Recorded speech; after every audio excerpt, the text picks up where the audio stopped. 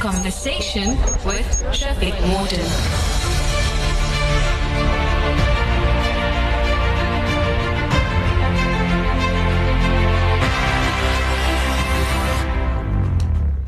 Yes, indeed, we are in a conversation with 0829 913 913 is, yes, indeed, that's the WhatsApp line. And as I speak, there's a finger of fog making its way across Table Bay, so some foggy weather may be on its way. In this week's Middle East Report, in partnership with the London-based Middle East Monitor, we are going to look at the following. Egypt fires top railway official after deadly train crashes. Outrage after Kuwaiti woman murdered for refusing a marriage proposal. Okay. British soldiers can now be prosecuted for war crimes in a dramatic United Kingdom government U-turn. Israel issues 13 demolition orders to Palestinian homes in the West Bank.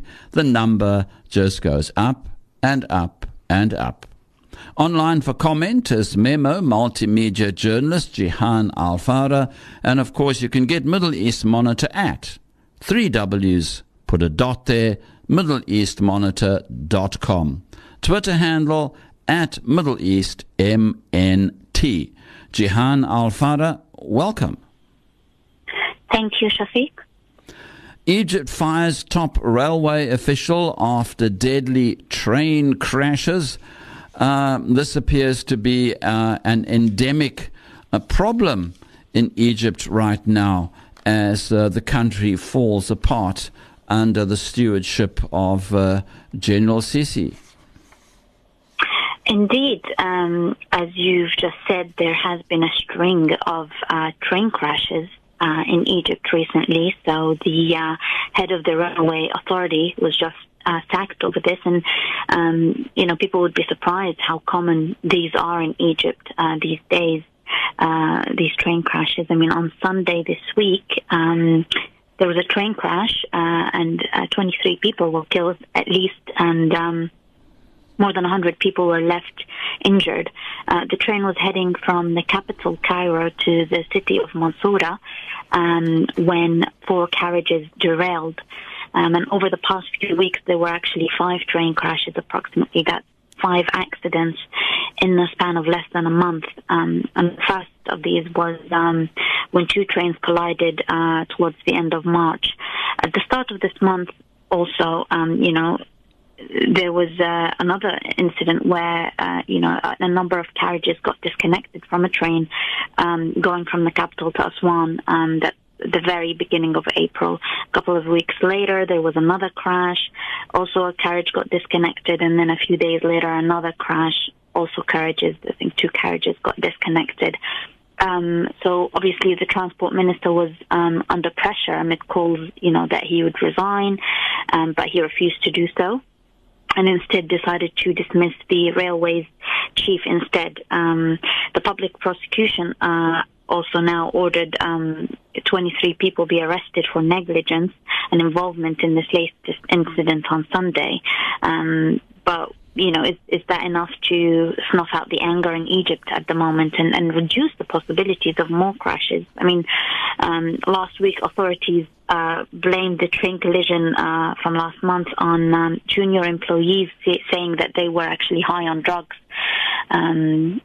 So at least they've done something else now. They've taken a step. But there's no question serious action needs to be taken in Egypt. And, the government will need to actually invest in the railway infrastructure to ensure the safety of the passengers after, years of very deadly and tragic accidents.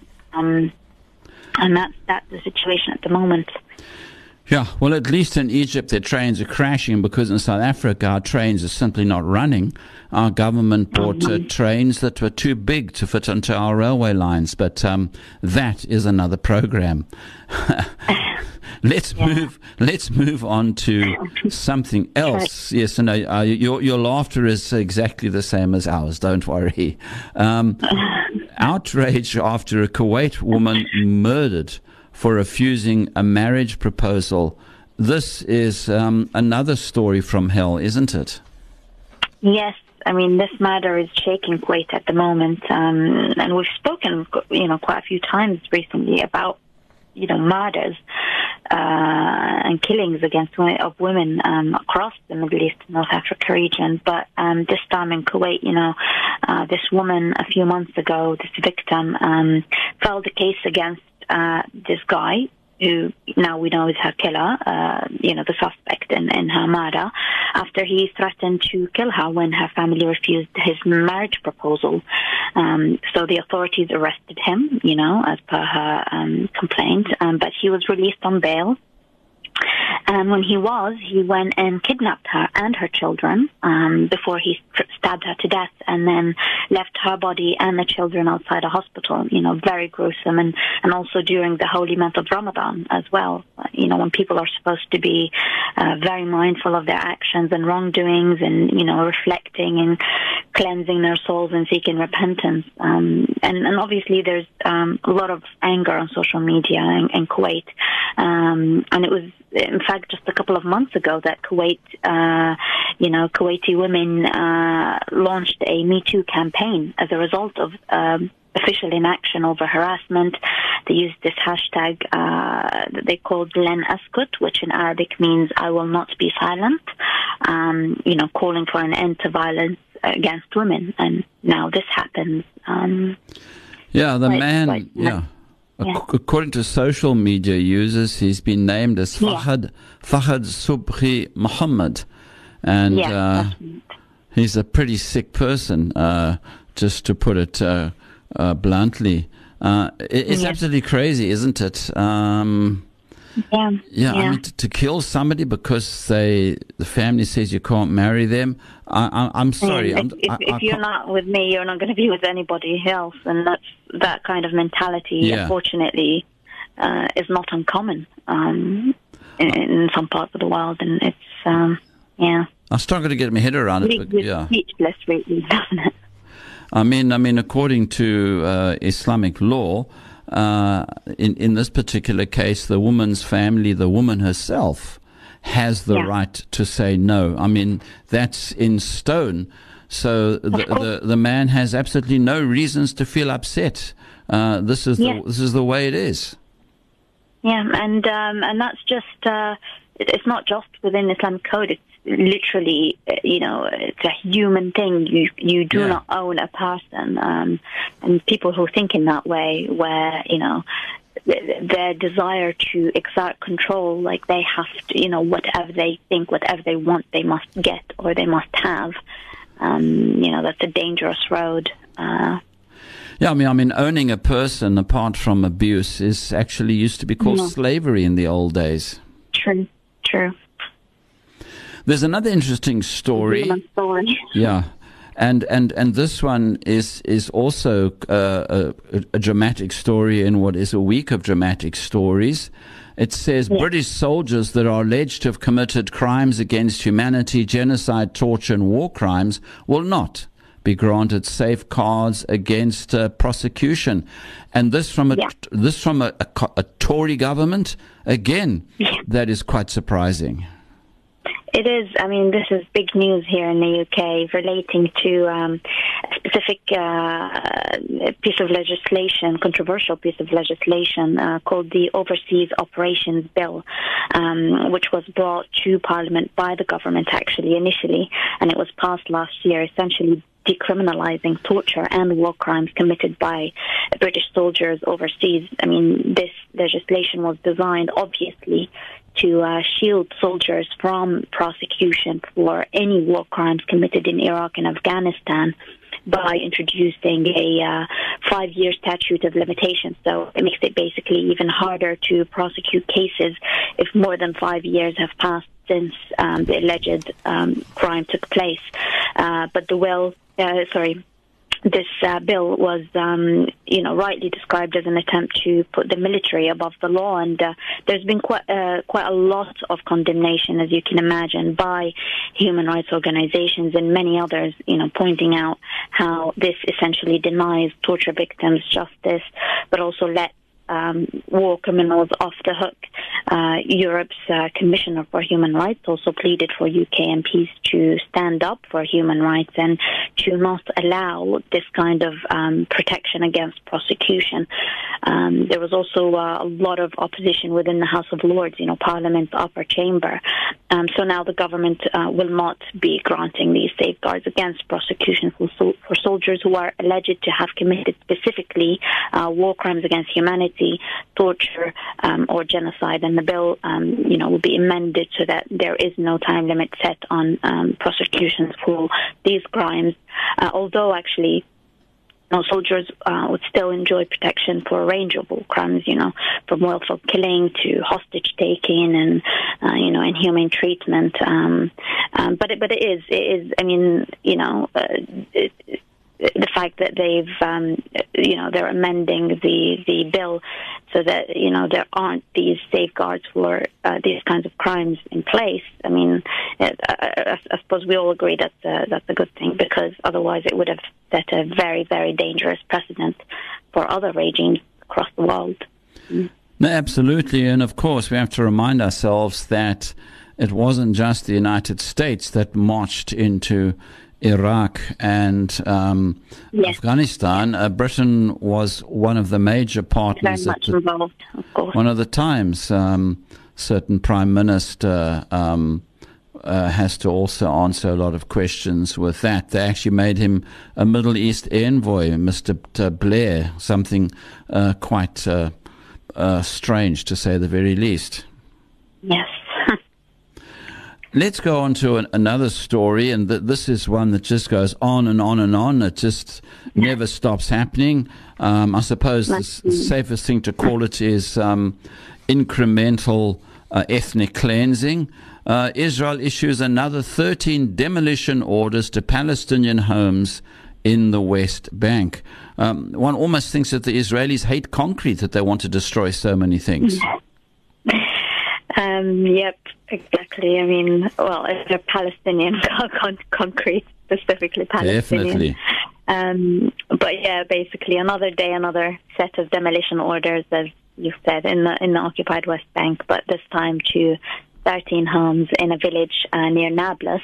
Now, some of these houses are already inhabited by Palestinians, but some of them are still in the final stages of construction, so they've not even been finalized, and they're receiving these demolition orders.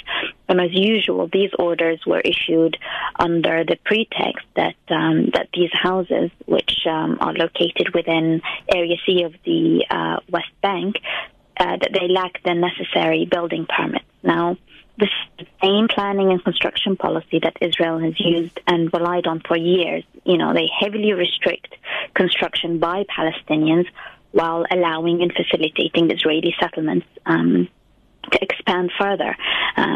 Every day you've got them, approving more and more settlement units. And for many Palestinians who live in Area C, building permits are basically a dream. They are not only charged at extortionate prices, but they are, usually impossible to obtain. So it gives the occupation authorities a legal loophole to annex more land. And for the benefit of our viewers, Area C makes up, roughly 60% of the occupied West Bank, and it falls entirely under Israel's military and administrative control under the Oslo Accords. And these demolition orders are designed to clear out space to make room for more and more Israeli settlements, which are, as we know, illegal under international law. Yeah, they're sort of like a cancer on the landscape. They've always got red roofs, always on the top of a hill, and always using much more water and electricity and facilities than the Palestinians. And sadly, as you said earlier, this is just incremental. It's every day the numbers going up, and it's nothing new. And it's part of this systematic policy to drive the Palestinians out and to expand Israeli presence in the occupied territories, and so it becomes even more and more entrenched there. And it continues to happen, despite international condemnation, despite Security Council resolutions, against illegal Israeli settlements. But as long as the international community does not seriously hold Israel to account, I think these kinds of stories will continue to prop up. It will be just something that we read every other day and just sort of pass by. I mean, if one looks at the numbers, they're increasing. It's getting worse in terms of the numbers each year, and this to me is what is singularly concerning. Is that it definitely seems as if when Trump got into power and was friendly with Benjamin Netanyahu, that particular relationship just saw a ratcheting up of demolition orders. I'm sure you'll agree, I don't see much difference under Biden. There might be a few squeaks of disapproval, and then they'll most likely just look the other way. Yeah, certainly. I mean, with the U.S., the faces change, but the policy stays the same. And even, towards the end of the Obama administration, you saw that they've taken sort of a harder line against, illegal Israeli policies and, their violations of international law.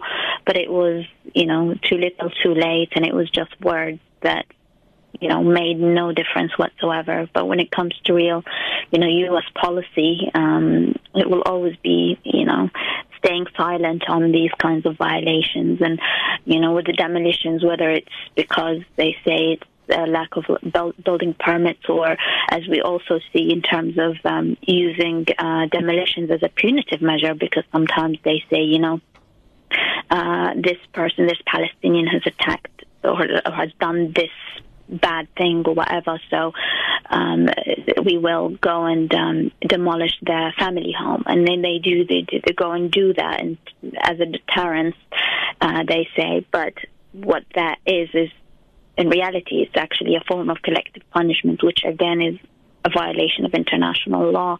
But like you said, with the U.S. sort of not doing much, and also the international community, as long as it just says, this is illegal, this is bad, Israel has no incentive to stop, really. And that's the sad fact. We have to leave it there, unfortunately. Jihan Al-Farah, Memo multimedia journalist. In fact, every journalist nowadays is a multimedia exponent. I must confess, we have to do so many different things under one hat. So much Zoom these days. Absolutely.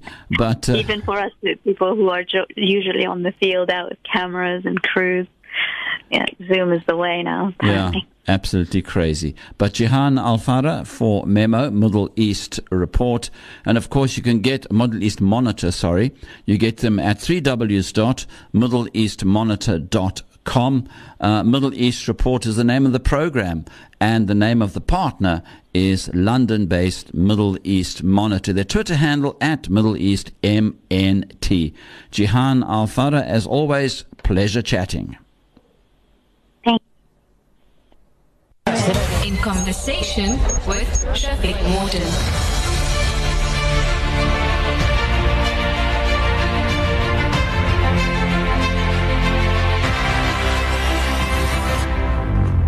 At Vangate Superspa, we make your money stretch more. Get all your home essentials in store. Discover our delicatessen, halal butchery, bakery, and our new bean tree.